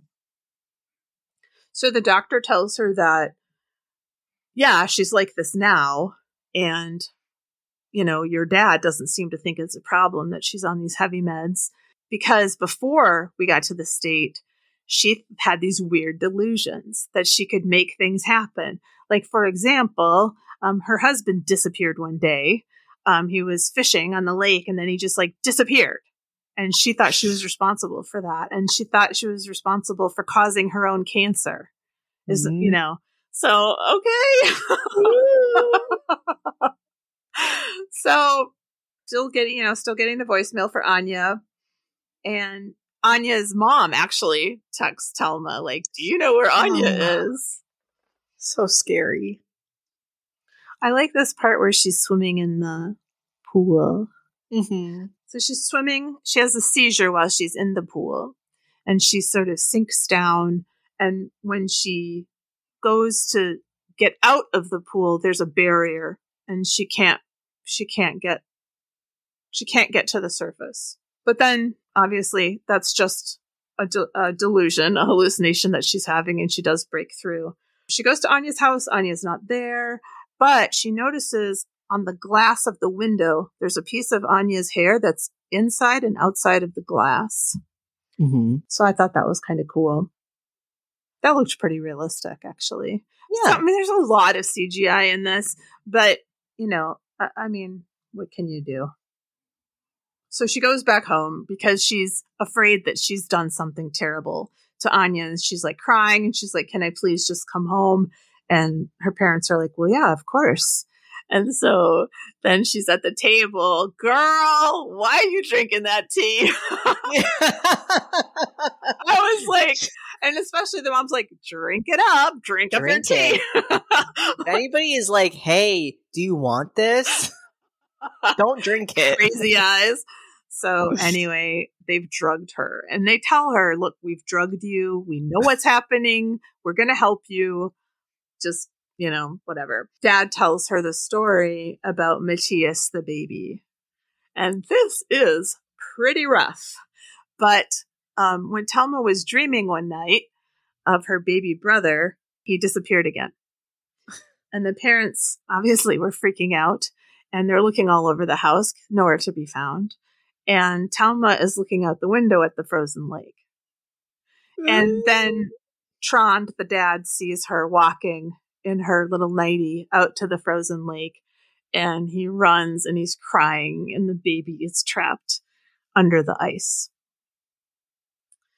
So after that, the mother attempts suicide and that's how she ended up in the wheelchair. So basically, Thelma is the cause of all the things that have gone wrong in this family. The dad starts giving her pills and they're praying all the time. And she says that she's mad at her dad and she's mad at God. Well, she confesses that she loved Anya and Anya loved her too. And the dad says, oh, well, that can't be. That can't be true. She didn't have a choice. Like, you forced her because of the way you are. You forced her to love you. And I thought that was just... It's so heartbreaking. Really, it's horrible. Really made me feel sad. Yeah. Anyway, so the plan now is they're going to kill Thelma. I mean, what can they do? She's a menace, right? So... And that's how they treat her. And that's what's so sad is like, it really is coming full force, like how the mom is. Like, she loves Trond still, but she fucking hates Thelma. And the dad sees her, I think the dad thinks he loves her, but he is kind of like, well, this is my responsibility to, you know, what I brought in must be taken out. There's just this one look that her mom gives her at one point where it's like she goes to touch her mom and like the mom just like looks at her so coldly. It's so good because again, it's something where you would probably feel crazy if you were like, it's the way you look at me, you know? I know. But it is. It totally is. Yeah. Like she looks at her, she doesn't have to say a word. Like she fucking hates her. So Thelma's understanding what's going on and she asks her dad, can you just let me go? No, that's not going to happen. And there's the whole part where he's bathing her and she's like completely like drugged out. This is the horrifying part of the movie to me. Yeah, almost catatonic. And that's just horrible. It makes me really sad because I like, you know, people do this to old people now, you know, people do this to people. Like, I'm not necessarily saying exactly how this happens, but it's just like, I just feel like there's so many fucked up people who just see others as like an issue to deal with. And it's like, well, just, you know, sedate them, you know, and that's just, it's really sad. And so she's realizing that maybe that's what they're going to do to her, just like they did with grandma. Then we have a scene of dad out on the motorboat and he kind of goes away from shore and he's smoking a cigarette. And then we get the cycling birds above his head. And then when he looks, he sees Thelma on the edge of the water and he's like completely freaked out. And then he catches on fire. Like he literally catches on fire. Like his hands. It starts with his hands. Yeah. Thelma wakes up And she's like, huh, crazy dream. But then when she goes out to the water, she sees the empty boat. So I love, this might be the best. So she walks out and she swims out and she's like super confident. And she ends up back at school in the pool. And she comes up and she smiles because she sees Anya there. And they smile and kiss. And then she's back home on the lake. And she's kind of choking on something. And it's a black bird. And she vomits out this black bird. And she's just lying on the ground. And there's a shot from above. And it's just her body. And then there's, from her perspective, she's looking at the trees. And I want to talk about this shot, but we'll just finish up the movie. But she visualizes that Anya's phone is calling her. And it's really a cool shot. It's like the camera pushing in on this chest where the phone has been stored. And it just, she sees like through that barrier into where the phone is. That's, I don't know, it's really cool. So Thelma goes back to the house and she heals her mom. And I love that part too. Cause she's just like, I'm really powerful, bitch. And like, I know what I'm doing now. And then she's like later days and she goes back to college. And this is where people have suggested that Anya doesn't have any agency, because we see it's a kind of a mirror of the time before when Thelma was looking at Anya's ear. We get that shot, but now it's of Thelma's ear, and Thelma imagines that Anya kisses her, and then a moment later, Anya kisses her. I think that is an interpretation, but I feel like there's a lot of context clues. I feel like that point not in that direction. I feel like Anya likes her, I do think Anya likes her, and I feel like I have qualms just with the general concept of her quote unquote healing the mom's legs, because I mean it's like that mom's issues didn't stem at all from her disability. It was all her depression. Yeah. It's like she's still going to be depressed after this. She still hates Thelma. Her husband's dead, and her beloved Matthias is still dead. So I'm not saying good, like I like the mom, but I just don't like that trope of like, I helped you. Like, look, I healed your legs. Well, and it's like, that wasn't even, but I think what they're trying to convey there though, is that she's like, I can use my powers for good, bitch. Like, you think I'm evil? Like, look at what I'm going to do for you right now. Like, I believe that was the point of it, but I just feel like it maybe could have been executed differently. Also on a practical level, she's going to be under no obligation at all to take care of her disabled mom, because her mom isn't disabled anymore. Yeah. So she can just be like, see ya, bitch. We are done. That's a wrap. Yeah. I mean, but I really love all the nature stuff. When she's lying on the grass and she looks up at the sky, and then we see like a caterpillar and a bug. Yes, and the God shot, well, I don't know what you call it, overhead shot looking down on her. I think you could interpret that as God's looking down on her, she's looking up at God, or if you don't like God talk, she's natural. She's a part of nature.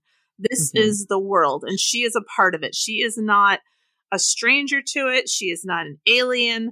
Like, she belongs here. She fits in this like whole ecosystem, and there's nothing evil about her. She's not like consumed with sin. And I think you could interpret it, if you are a God person, as they just told her a bunch of bullshit. And actually, she is a part of this whole thing.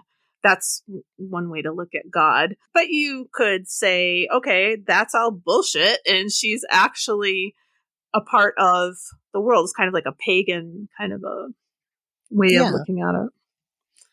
And I mean, I do think she seems like she seems somebody who is spiritual no matter what, like probably the whole, like, and I mean, this form of Christianity isn't for many Christians either. Like, the fire and brimstone, it's like that probably just isn't right, for her beliefs. But she definitely still seems like somebody who is happy being spiritual. And I feel like the scenes with her in nature kind of prove that, is she's like, and I guess the thing to me is like, I feel like this movie might be trying to make the argument that manifesting something, that's not necessarily the same thing as forcing somebody to do something. It's like Anya is not a prisoner in her body going over and kissing her, but it's like, this might be kind of hokey sounding, but I do think that when you are close enough with somebody, you like can read their mind. You can like, I swear I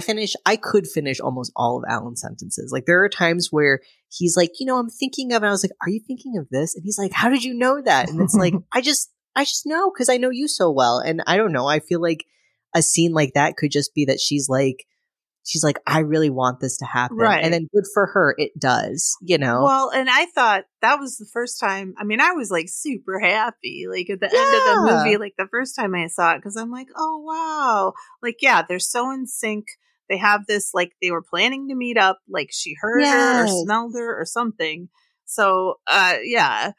I don't think it's nefarious. I don't either. So I think that interpretation is interesting. I guess you could go with it that way. And then that makes it a very disturbing movie at the end. Yeah. Makes it horrible. Makes the parents right. Like, do you want that to be your reality? It's like, no, I want the happy lesbians to be happy together. Okay. Yeah, and I like it that she can see that she's not evil. There's nothing evil inside of her. She has like amazing power, just like we all do. And when she realizes that, like when she goes confidently into the lake and then ends up at the school and she's like, oh, I can bring her back, and it's just like there's so much joy in it. It absolutely is. And Anya's not like, hey, why did you put me in limbo? But it's all good. It's all okay. Good. Yeah. And that to me, because obviously the point of this movie, it's not, you shouldn't also look at it with a super literal lens. Like clearly this is about breaking through and finding the true one inside of you who you've been forcing away, because they also say to her, like, these seizures are caused by somebody holding something in. Like she's so wound up. So it's like, it should only be like, if you think that this is a nefarious film, it's like you misread it, honestly, because to me, the whole point is about the joy in chasing your bliss. Like, and that, you know what, her parents might be so fucked up and like doesn't have a great relationship with them, but there are people who love her and she's finding them, and good for her. They have a cute little convo at the end. She says to Anya, like, you look smoking today. And Anya says, that jacket looks great on you. It's like, it's great. I just got goosebumps. I don't know. I think it is really sweet. And I think it's like super important. And I'm glad it exists in the world. And yeah. Yeah, I agree. So what did Letterboxd have to say about it? Well, Ellis gave it 3.5 stars. Telma's dad, burn in hell. Telma puts down the reverse card from Uno. That's good. Theodora gave it 5 stars and says, Telma, the lesbian Jesus. Yeah. Brock gave it 5 stars. Fuck it up, Thelma. Sparky gave it 5 stars. Foreign lesbian thriller. Telma, the film, deserves everything in the world. Each award. So does Telma, the woman. So I don't know if you saw the pictures that I put on. These were again from Montages magazine. So we've got the picture of why do I keep calling her Anya? We have the picture of Telma looking at her hands, and then the father looking at his hands as they're bursting into flames. And then there's just this grid of all these pictures of the actress. Like she's amazing. She's just so good. And then there's that picture of her looking up at the sky, and then the overhead shot of her. And the fact that she's wearing white, she blends right in with the white sky. Hello. So I mean, water usually symbolizes the subconscious, but I was thinking it's a baptism. I think she's baptizing herself when she dives into the water and then she comes out at the school. And then when the bird is resuscitated and flies away, she is sort of like Jesus. I mean, she does have that, She healed a bird. Yes. And when she sees the cell phone inside the cabinet and it pops on and Anya's back and alive and whatever, for me, it flashed back to, do you know how your mobile works? And so I thought that was pretty good. Abraham paused for a minute when he was asked to sacrifice his son. And so we see that twice with the dad. The snake, obviously. The snake symbolizing sin, I guess. But the fact that she sees herself vomiting it out of her body is really nice. That's pretty powerful. Yeah. I mean, it's like it going around her grandma's neck. Yeah. I mean, it's like it's her parents who have done this to the grandmother as well. It's like, yes, obviously her grandmother, like things happened, but it's like the answer cannot be to just put somebody into a drug-induced coma. Like that cannot be the answer. And it's like, so the fact that it was like somebody, I know it's very powerful. It's like somebody else's like choice or projection is confining her like to this life. And kind of in a similar way, it's like Thelma, like the real sin is like her dad, and like this kind of he's doing so many things in the name of like Christianity, like to be more, and using that as a way to instill fear into her when she is closer to the idea of like God than he is, which I love that a lot. Yeah, me too. And he did use it as a weapon, and he said that. Like, you haven't had seizures, since you were a kid and you found God. Well, she didn't find God, No. All this fear was pumped into her. And then when she gets to see a different perspective about, things like you do when you go to college, she starts to understand that not everything that her parents told her was true or correct. And it is confusing, but she's got the courage to question it. I don't know. I love it. But how would we rate this? Could we rate it in resuscitated blackbirds? I give it 4.5. 4.5 blackbirds. Yes. Yeah, I think I would too. I don't think it's absolutely perfect because there just were a few things. Like, there are some things that maybe could have been conceptualized better. Like, if you're going to leave a question about what really happened to Anya, I wish that her disappearing would have been a little bit different. Like, the glass breaking is very weird to me. And like, I wish we could have seen her in the limbo or something. But other than that, I feel like it's great. Yeah, it's got really a lot of cool ideas. And I think it is pretty simple on one level. But yeah, just all the symbolism. I don't know, visually, oh my God. So beautiful. I mean, it is European. Yes. It is slower than American movies. And you have to read subtitles, but we're not afraid of subtitles. So, no. What have we learned from this? Question things,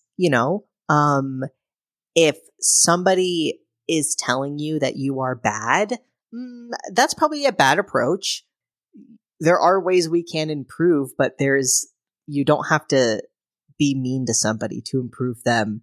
And also, using religion as a method of fear is not going to bring anyone closer to God. Oh my gosh, I know. It breaks my heart so much. Yeah. But it's like something like that. Like, I mean, even just the idea of burning in hell was scary to me as a kid. So like the idea of like burning some child's hand is just so horrible. And I mean, I guess also like, yes, Thelma teleporting her brother into under the ice was a bad thing, but it's like there was no way in which she wanted that to happen. And it's like, I just think that people do have a tendency to project so much meaning and nefarious deviousness onto actions when simply, I think sometimes mistakes are made and bad things happen. But forgiveness also makes you a better Christian, would it not? Well, she was dreaming when that happened, so she wasn't even like literally conscious of that desire. And Yeah. yet she was held completely accountable for not only his death, but what happens to the mom as well. Yeah. So, would we watch it again? Yes. Yeah, I would watch it again. Definitely. Did you have a favorite part, Mac?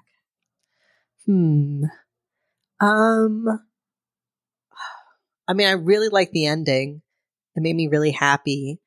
I don't know. I like any of the moments where she's kind of learning how to be a young adult. I just felt like they were very true to life. Like being, and just when she's talking to her parent or her dad and she's like, this is really hard. Cause like my first year of college was like one of the toughest. And if I hadn't been dating Alan and therefore had like, somebody to spend the night with or something, and I just had to spend all my time in my dorm, it probably would have been a lot worse. But even then I felt not normal, where I was like, seems like everybody has friends and I haven't made any friends yet, but I did with time. But it can feel so weird because everybody's acting. There are some people who are looking like they're having the time of their lives, but you're miserable. So you're like, what's wrong with me? So that all felt very real. Yeah, I had a really hard time my first year as well, but that's a story for another day. So a little bit of trivia on this. Ellie Harbo attended the same university as Thelma in the movie. She studied art history. Oh. The name Thelma is derived from the Greek word telema, which means will or volition. In classical Greek, telema refers rather to appetitive will or desire, while in Christian writings, telema refers to the will of God. Ellen Dorrit Peterson and Heinrich Raffleson, who play the parents, also portrayed a married couple in another movie called Blind. Interesting. Yeah, so I do think they had really fabulous chemistry. I mean, everybody evil parent chemistry. Oh yeah, they did great. I mean, yeah, the mom could have been played like as a cartoon, but she wasn't. No, she was like. And honestly, yeah. If you thought that one of your children had killed the other one, I mean, how would you view that kid? I mean, and then like, I don't know. There's just, it's so fucked up. That family's so fucked up. Yeah, really fucked up. But all right, Mac, thank you for talking with me about this. Thank you for introducing me to it. I don't know if I would have watched Thelma on my own. So, I mean, I think it's a pretty natural pairing between these two. I think that there's a lot of overlap in the themes and stuff, but they're told in very different ways. And, I don't know if you'd strictly call Thelma a horror movie, but definitely has a lot to offer a horror-loving crowd. I think so. Should we shut it down, Mac? Shut it down. Thank you for joining us for this episode and for all your support. It means the world of horror to us truly. Next time, it's Mac's pick of genre, and Mac has chosen animal attack movies. We will be looking at Boar from Australia and Tremors from the US. We also want to let you know to look out for some minis that I'm going to be dropping into your feed. And if you have any favorite international foundational films and want to talk about it, please email us at worldofhorror96@gmail.com. Or catch up with me on World of Horror Podcast on Instagram. Matt, what would you like to plug? You can follow me on Twitch at twitch.tv/thegayjimmybuffett. And I stream Monday, Tuesday, Thursday at 7:30 p.m. Eastern Time. Remember, Wohos, we love you. And don't go into the basement.